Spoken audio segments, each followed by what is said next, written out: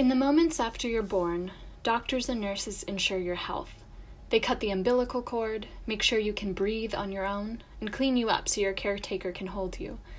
A few minutes later, they work to identify you. They measure your weight and length, make copies of your handprints and footprints, and assign your sex based on your genitalia and chromosomes. For many years, people assumed that this is where the discussion on sex, gender, and identity stopped, in the moments after birth. But in reality, this is not the case. My name is Megan Peugeot, and this is Human.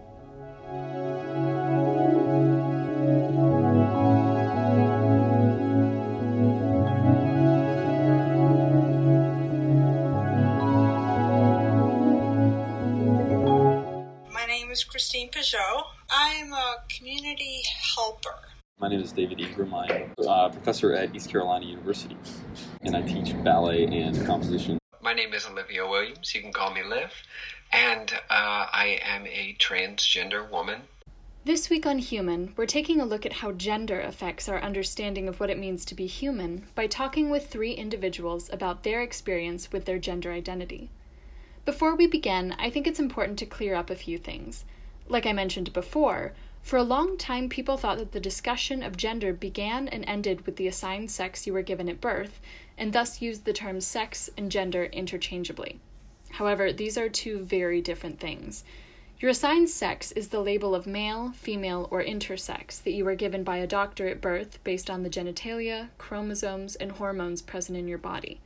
This is not the same thing as your gender. Gender is a social construct that encompasses society's expectations about your behaviors, characteristics, and thoughts. Instead of being about anatomy, it deals with how you're expected to act and express yourself. So let's start out here and have Liv explain the idea of gender in a little more detail. The gender spectrum is not binary. It's not just 1 or 2. It is not just male or female, as we have been led to believe for a long time, which makes it very difficult for people like me growing up, not really knowing we have another option. And so when we're talking about gender, you can include feminine or masculine qualities with yourself, whether that be a lot of masculine ones or a lot of feminine ones, or a mixture of both, or a mixture of none of them. You can be agender. You can be a gender that's completely outside of this understanding of masculine or feminine. So, it's important when we start this conversation to step away from you just have the 2 choices, man or woman. Now that we understand the basics, let's start out by looking at when people first became aware of their gender. We'll start with Christine. It's funny. The first time, I don't know if it's like this for most people, but for me, I was 4 years old, and it was Christmas, and I got an iron and an ironing board as a gift from my parents. That particular gift always stood out to me. It was, and I to this day, I don't even remember what my sibling had received. I don't know if he got cars or what, but an iron and an ironing board back in, what would that be? Probably early 70s, maybe even late 60s. It was very profoundly, this is what moms do. You are a mom, and moms back then were women, and you didn't see men ironing shirts. Right, yeah. It was kind of in that, Leave It to Beaver era where it was the wife in the nice house dress doing all of the chores and always looking nice and having dinner. Yes, yeah. You always had to look, presentable at any situation. You didn't know if you were going to be rushed out of the house in a fire. You had to have your face on. Right. Here's Dave. Thinking about it throughout my entire existence about understanding the expectations of being a male, being a boy, and how we're supposed to act, and being taught that from other males as far as like how men should behave, and than how women would respond to that and or treat me. So both, I think there was I was born in 1981, and there's sort of a prescribed thing that happens. The toys you buy, the clothes you wear, the expectations of the culture and the history around you, sort of there. One choreographer that is quite a hero of mine that I think is, as I'm thinking about this relationship of gender, the great choreographer Yuri Killian said about his piece Bella Figure, where the men and women are all wearing red dresses and they have no shirts on. He says that everyone is male and female because we are both from a male and a female. So we have those components of both of us inside of us. And it's important that we recognize both parts of those places inside of us for, in a sense of general health or even understanding the other gender. Here's Liv. It's very funny that you start off with this one because this is always exactly the first question. I just had an appointment with a hairdresser for the first time recently, and the very first question was, when did you know that God put you in the wrong body? Which is exactly the wrong place to start. Right. So I'll start there with the fact that a lot of people, ask, what was the first time? When did it happen? When did the light shine? And the answer is, it really didn't. It didn't happen like that. And It doesn't happen like that. It's not this glorious, King Arthur gets the sword from the lake. It's a lot of little things that build up. For me, as a kid, I was very uncomfortable in many different ways. Mm-hmm. And I had absolutely no idea why. So I knew there was an issue, but I did not know what it was. I didn't know, I figured everybody went through this. I figured everybody just didn't like their bodies and they just grew up and got over it. I figured everybody wished they were a girl or girls wish they were guys sometimes. Mm-hmm. Like, that's just how it is. That's just being a kid. And then you grow up and you get over it. Or at least that's what I was led to believe. And so I'm trying to pick out moments that really are blaring, but it's a lot of little things. I remember playing with my brother as a kid. And we had these two stuffed animals, and, we're playing pretend. It's a game. And our two characters had just been turned into girls. It was some magic spell or something. And I remember giggling so much. I could not breathe. I thought it was the most delightful, the most delicious turn in the plot. And through all these years, I remember, that memory out of anything. I don't remember anything else about that day except for that moment. And that stuck with me all those years. And, for the longest time, I couldn't tell you why, or I didn't want to tell you why. Right. And, now I look very fondly back on those sorts of memories. I remember watching America's Next Top Model with my mother growing up and Project Runway. And I used to curb my excitement and act like I didn't enjoy it. But I loved watching that with my mom. And, I loved Tim Gunn. And I remember the first time I ever saw a transgender woman who was out in the world, who was successful and professional, was Isis King. And, she made quite a mark on that show and made quite the impression. It was very open about her status as a transgender woman. Mm-hmm. And for me as a kid, that was enchanting. It was amazing to see a woman like that happy and successful and out there living her life. And I hoped that people like her would be happy. I hope that people like her would get whatever they wanted, because I figured that I never would feel that way. It wasn't my privilege to be a transgender woman. Yeah. How nice that would be, but alas, it's not me. That's how it felt as a kid. And I grew up, I developed depression pretty early, and I had no idea why any of this felt so uncomfortable. And it wasn't until college that I accidentally came out to somebody. And, I had to I had to talk about it at that moment. Mm-hmm. I had to talk about, here's these feelings I have. I'm not really sure what they are, and I want them to go away, and we'll never talk about it again. But she was very loving, and she was very respectful, and she was like, well, we don't have to look directly away from this. Maybe it's an okay thing. Yeah. And that was crazy to me. I mean, I genuinely hated this part of myself. And for someone to look at me and say, hey, it's okay.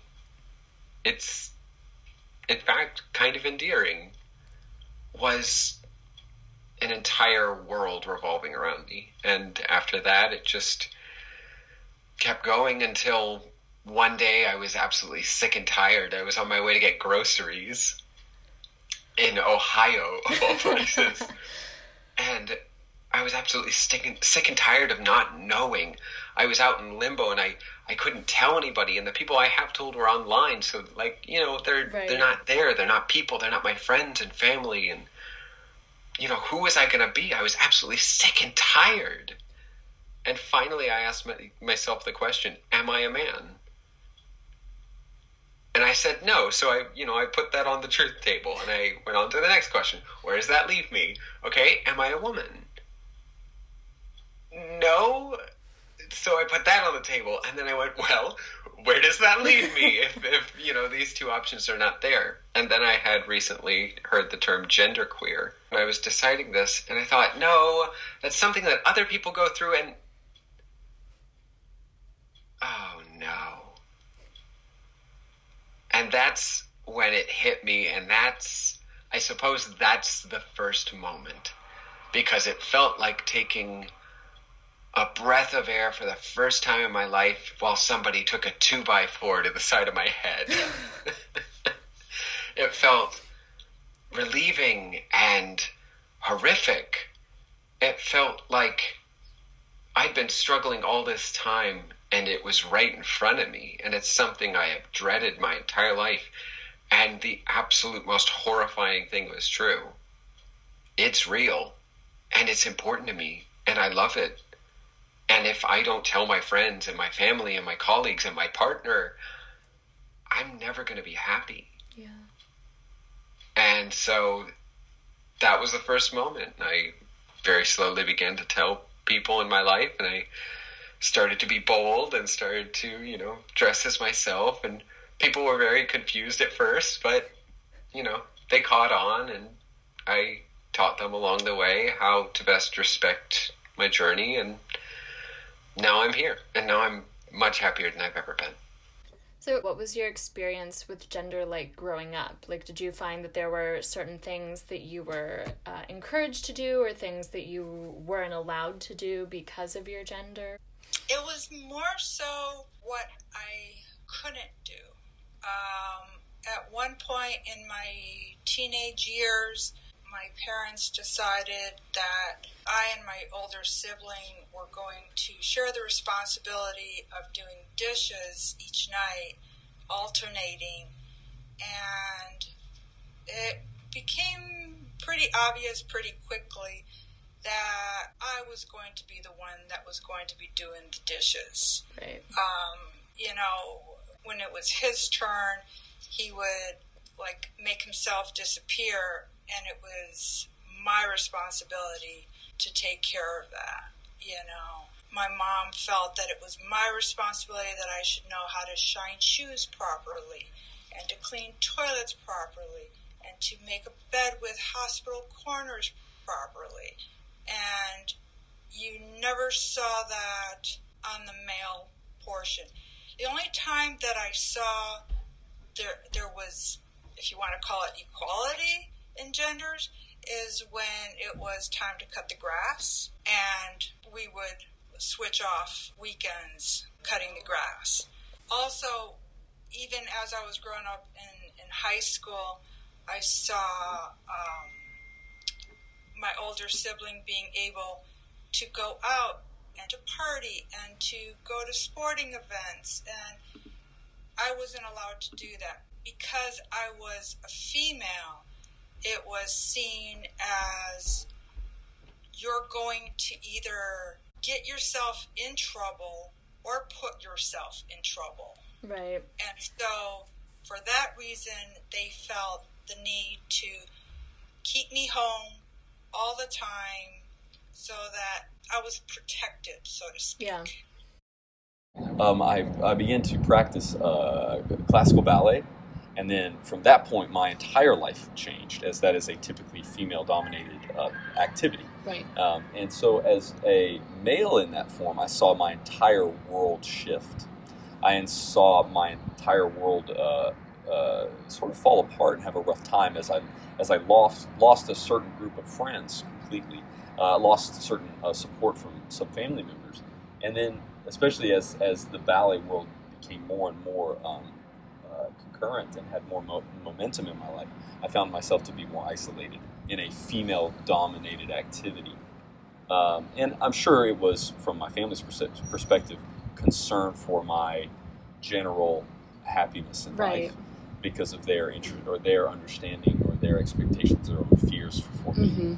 But definitely being in the dance world as a male was quite isolating at times. This tends to be the second question, or somebody will posit, yes, you preferred Barbies over trucks when you were a kid, or something like that. And that's an oversimplification. So, again, the question is flawed in itself. Right. It's not so simple as my parents wanted me to enjoy trucks or Transformers or Hot Wheels, because I loved Hot Wheels, I loved Legos, I loved all sorts of stuff like that. This is not what makes us, this is not what changes us.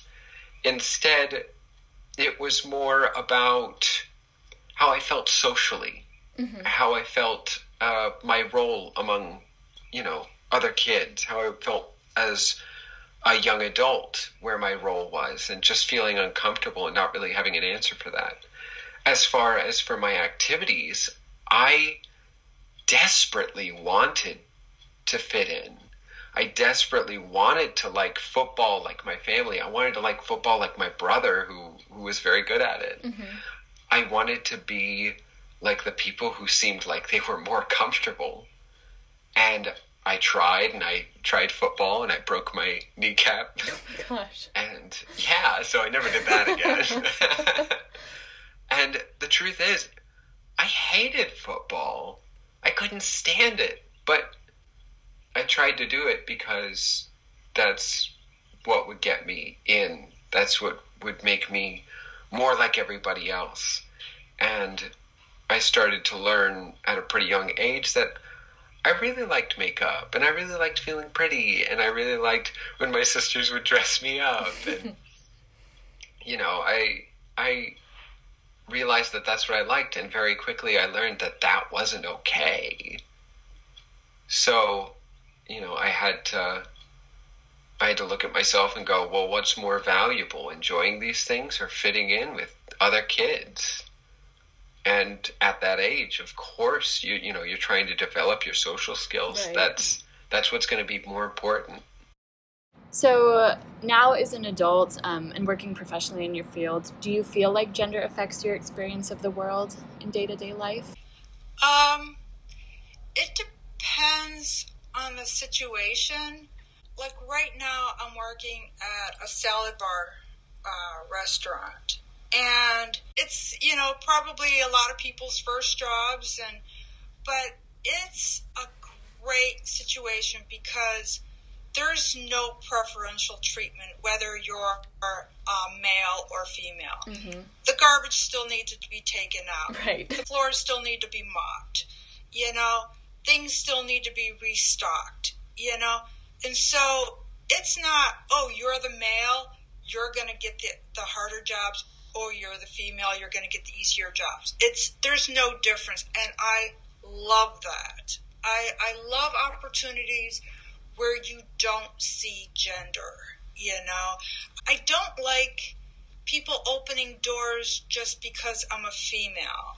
I like them to open a door because I happen to be right behind them and they're holding the door open for me. That's very nice, But I don't I don't like feeling like what I call a feeble female. Right.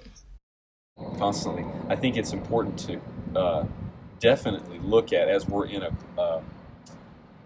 very important, necessary conversation of privilege and equality and what that means as in regards to gender as well as race, what all those components have and how we can look at those and continue to have the conversation about the proper ethics of how we are holding on to habits of history that are inhibiting us from creating equality in every sense. Absolutely. What's been very interesting is when I started my transition and I didn't. Well, here's another impasse where I should probably define a term. I didn't pass at the beginning, and passing is a term within the trans community that means passing for a cis person. Mm-hmm. You don't look like you're trans. You don't show signs, any visible signs of being a transgender person. Passing is a very harmful concept because it assumes that being cis is a better thing than being trans. Right. As if being transgender is not something you want to be. You want to get as far away from that. You want to blend into society. When in reality, the goal for transgender people should be to be unapologetically themselves and to celebrate that with their expression. But nevertheless, passing awards you safety in society, especially in a society that does not value transness or gender nonconformity. So at the beginning, I didn't pass well. I stuck out like a sore thumb, and there was all sorts of stares, there was all sorts of laughs. I remember sitting in a park waiting for a date, and this guy across like 100 yards nudges his friend, points at me, and just laughs openly. And it was constantly like that. And just, I had to come to terms with myself that being myself was more important than fitting into society. And then now I'm starting to get to a place, I started hormone replacement therapy about a year and a half ago. And I'm getting to a place where I am starting to pass more. Mm-hmm. I am starting to, people don't really notice my transness unless they're really looking for it, unless they really hear my voice. And it's very weird because now men will let me first on the bus, or they'll be like, "Oh, ma'am, would you like to sit?" And people use my pronouns correctly and don't pointedly misgender me like they used to. So you'll find that when you're transgender, when you're gender nonconforming, you don't really change too much. The world more changes around you. And that's very true. And it's very odd now that people are being very nice to me, or men are holding doors open for me. And I'm like, no, I don't want this. I don't want chivalry. I want rights for my people. Yeah. So as a society, I feel like we're starting to talk about, the kinds of restrictions or expectations that we place on people because of their gender, whether it's, that men shouldn't cry, or that women have to dress in a certain way, or that trans people shouldn't be allowed to use their preferred bathrooms. And I think those things are finally starting to come to light, and we're talking about them. Have you noticed these kinds of expectations come into play in your life? I mean, I know now you hear a lot about we should not be teaching boys to cry. And even while I was going through therapy, it was like, why is it wrong even for women to cry in public? It's an emotion, you know? And it's not a sign of weakness. It's a sign of vulnerability, which in intents and purposes, it's a sign of strength. If you can cry in public, that's a bold statement to make, right? And I applaud anybody that can let themselves be vulnerable, show their emotions, and say, you know what, I'm okay with this. I don't know if you have a problem with it, but that's on you. But to show an emotion publicly, regardless of gender, I applaud them. Yes, and I get quite saddened, or sometimes I get angry about the normalities of the expectations of the female and the male on stage. In my field of the classical ballet world, it is in high ratios. It's expected that the female be on point shoes and be moved around by the male in a bemused or fragile way, and the male stands and is supposed to be picking up the girl and moving her around on these two little pedestals. There's a lot of context there that's not really, talked about a lot. It definitely doesn't allow the woman to be powerful and to be strong. And it also doesn't let the male show a softer side of emotion and cry. And that limits them in the capacity of what they're going to make art-wise. And if they're limited in their art making, if you take a whole side of the color palette away from them, there's only so many pieces of art that you can make. Right. So it's kind of I get upset. Yeah. Sure, absolutely. The bathroom one is a very controversial one. Right. Still, even after HB2, born right here in good old North Kakalaki. And a big thing for me recently, actually, that I haven't really talked about on any of my social media or anything, is that I met up with my father, me and my partner, second time she's ever met him, and I've been dating her for a year, almost a year now, and we saw Captain Marvel together, which was huge. My father invited us, and we saw it with my brother and his wife, and this is just sort of the first times I'm making, amends with my family, trying to figure out where we are with all of this, because he was a pastor for 18 years, and it's a very conservative family, so trying to figure out where we fit and where they feel comfortable, we're navigating that. And so he's invited me to Captain Marvel, and after the movie, we're saying our goodbyes, and I say, okay, I've got to go to the bathroom.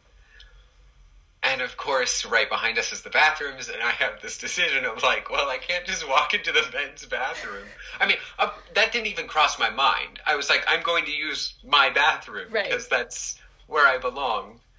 And I just did that. And Monroe, my partner, was quite shocked that I just did that in front of my father, that, he would see me make that decision for myself. So it's a bit more shocking. It's a bit more scandalous for me to be making my own decisions and doing very small, arbitrary, mundane things. Yeah. I do have another story. Is one time I did get arrested for the horrible crime of missing a court date. So I was out at this time as a transgender woman. This is just a few months back, actually. And I was talking to Monroe, and I said, well, I'm going to go turn myself in. I'm going to go turn myself in, and I'm not really going to change anything about me, even though my documents all say one name and they say one gender. I'm just going to go as myself because I've fought far too long and hard to be myself. Right. And she stopped me and said, I'm very proud of you, and I'm always right behind you when you make that decision. But this is the North Carolina justice system, and I don't want you to get hurt. I don't want you to get hurt inside the jail where I cannot help. So we discussed it a bit more, and we decided it was better that we pretended today. And I did, and I put on some of my old clothes, which is something Monroe had never seen. And I was really worried. I went to my roommate, who I'd given a lot of my old clothes to, and I said, hey, bud, I need to grab some pants, shirt, some shoes. He's like, is everything okay? Why do you need these? And I explained it to him. And I started putting on the clothes, and I was like, well, here we go, Monroe. You're going to see this part. And I put them on, and she just starts giggling and laughing and cannot control herself. And I was like, what are you laughing at? She goes, you just look like a lesbian. So the people who are closest to you will see you for who you are and will always respect you and will always, no amount of clothes, no amount of makeup off of your face can change that. Right. And when I went into that jail, all of the cops, who of course were straight white men, treated me like an equal. They treated me like, all right, buddy, we'll get you right out of here. No worries. You didn't do anything wrong. You turn yourself in. We'll get you straight out of here, sir. And I know in my heart that if I had been a person of color and if I had been myself that day, it would have been completely different. Yeah. So yeah, it is very clear the difference about how people treat you based on these various experiences I've had and how I've had to present. So how was your experience of gender in general, not even just your own, but how you perceive others interacting with their gender? How do you think that has affected the way you see and interact with others? I like to think of gender as being neutral. I had an experience once where I did the naked bike ride in Portland, and I thought, wow, this is, I've never done anything like this, and I don't know what to expect. And the first 30 seconds were very awkward. You're standing naked amongst all these strangers, and then you start talking to people, and you realize that people will talk to you in your eye. And that was like a light bulb. It was like a major Oprah aha moment for me. It was like, wow, if we just looked in each other's eyes when we would not even have to worry about, are they male, are they female, are they trans, are they what? It didn't matter, because you were looking into their eyes, and when you look into a person's eyes, you're looking in their soul. I did this thing at a park one day where you just gazed into another person's eyes for an unspecified amount of time. And it was really interesting that you could look at a person's eyes and feel emotions without any words being spoken. You could feel a person's strength. You could feel who that person was. I came across one person that at the end I told them that they were exceptionally beautiful, and they started to cry, and they had never heard that before. I didn't look at their outside. I couldn't even, to this day, I couldn't tell you what that person looked like. But all I can tell you is I remember the emotion of looking into their eyes and saying, this is a beautiful person. And I think that if more people would look in people's eyes instead of looking at what I call their shells, I think we could find some commonality. I find that I am constantly trying to combat my old habits about how I engage, the decisions I make, the words that I speak, and I'm constantly trying to comb through them and look at what is taught and how what I say, what is taught from history, that can be hierarchical in meaning and heteronormative, that sort of places, especially the female below the male. Mm-hmm. That's something that's really, really important, because in myself, ethically, I don't think that's right in general in society, but as well in my art making, it's important that my students have full scope and range of any effort and any access in whatever they wish to portray. And if we continue down the same path of training, thought, expectations of what we're valuing, especially women to be, as a sexual object in ballet, that's going to not change. Yeah. They will always continue to be an object to be viewed by males instead of someone who's ready to speak and be their own voice. It affected my dating life a lot, and very positively, because before transitioning, I had absolutely no idea how to go about dating or to go about flirting. I did not feel comfortable with myself, and I didn't want to be like guys when they try and flirt, because I thought that was ridiculous. I hated the way they would try and go about that, and I never saw myself being able to do that. And I knew my ideal. I knew the kind of person I would want to be, but I couldn't do that, so I didn't. But then when I transitioned, I was able to look at my dating life and go, okay, well, now I can be myself. Well, now I don't have to be ashamed of who I am. And Monroe is one of the first people that I actually started, going on a date with as Liv, and she didn't know me at all previously as anybody else. The same with this other guy I had dated. We'll call him Bruce. And he was a wonderful experience for me. We dated very casually for a short amount of time, and it's very interesting.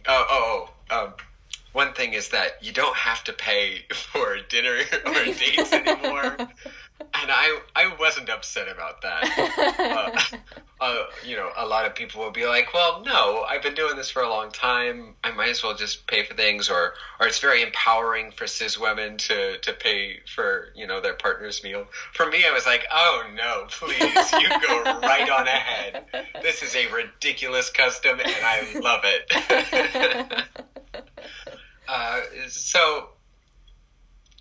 A lot of that, and a lot of expecting somebody else to make the first move, and a lot of surprise when I would, or a lot of surprise when I was a lot more upfront about those things. So I'd say that manifests mostly in my dating life. As far as friendships, I've always had more friends who are women.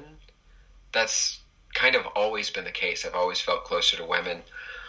But I think I'm more comfortable having friends who are guys these days, which is a very odd turn of events. Because one would think as I transitioned farther, the closer I would get to women, which is true, which a lot of girls see me as, one of their, a girl they can talk to about a lot of things, a lot of personal things, which is a lot of fun.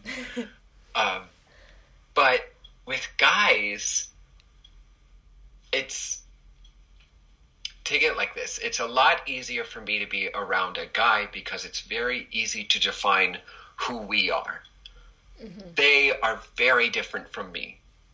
Our bodies are not similar at this point, not with HRT and not with how I hold myself. So it's very easy to see the difference, and it's very easy to play our roles. Right. Whereas with cis women, when I'm around cis women, it's very easy to see the difference, and it's very hard to play the same role. Mm-hmm. So it's hard to connect on that front. So I guess that is why it is easier for me now to connect with men, because the difference is easier, I guess. Yeah. So, given your life so far and your personal experiences with gender, what do you think it means to be human? To be human is to see another person's soul, not to see what they look like or prejudge them.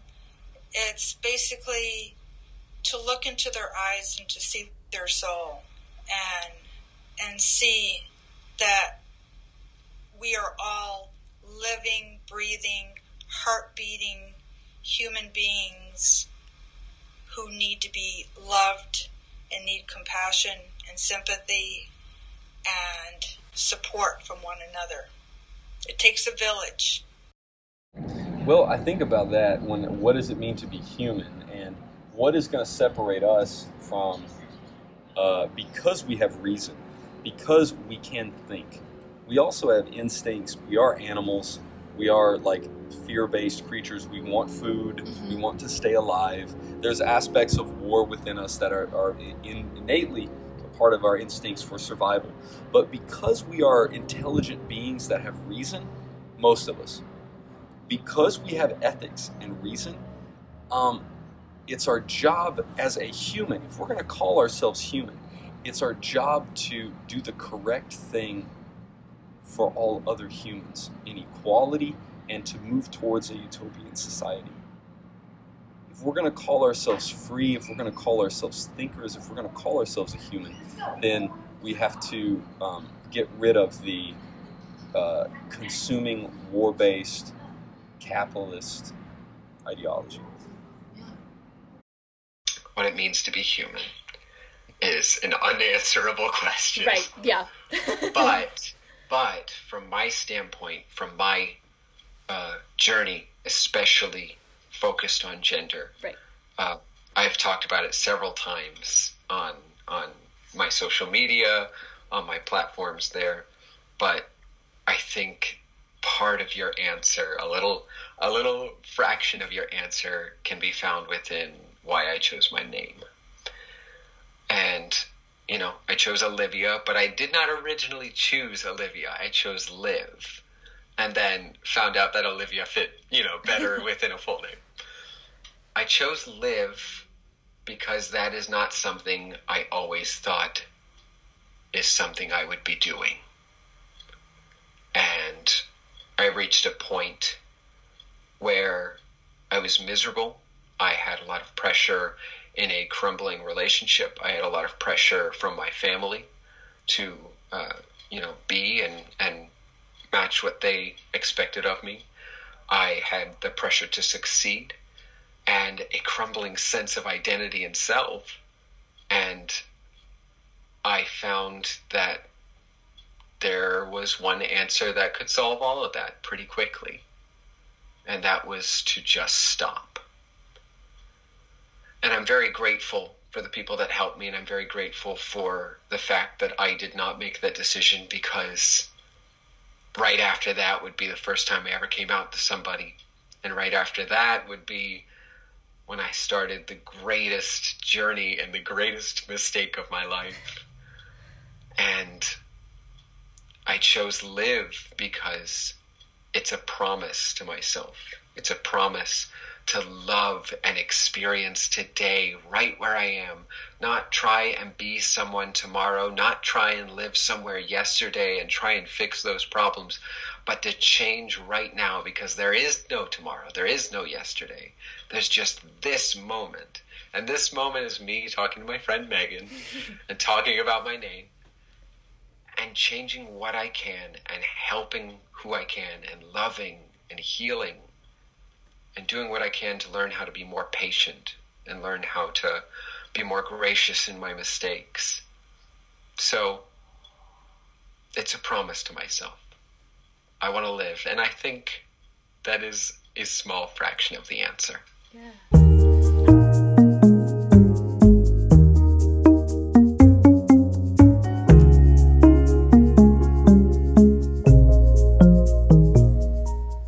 Gender is just one of many identities that shape who we are, but for many people, it's a deeply impactful one. Our gender identity affects how people see us and treat us, how we interact with the world, and the rights we have in society. And with the growing knowledge and understanding of the entire gender spectrum and increased visibility of different genders in the media, people are finding more freedom to express their true selves and show the world that to be human is more than to be male or female. It's to be yourself. Thanks for joining me this week on Human, and check back on Monday for interviews with Dr. Akash Tyagi, Andy Lee, and Mary Elba as we take a look at how race and immigration factors into how we understand what it means to be human.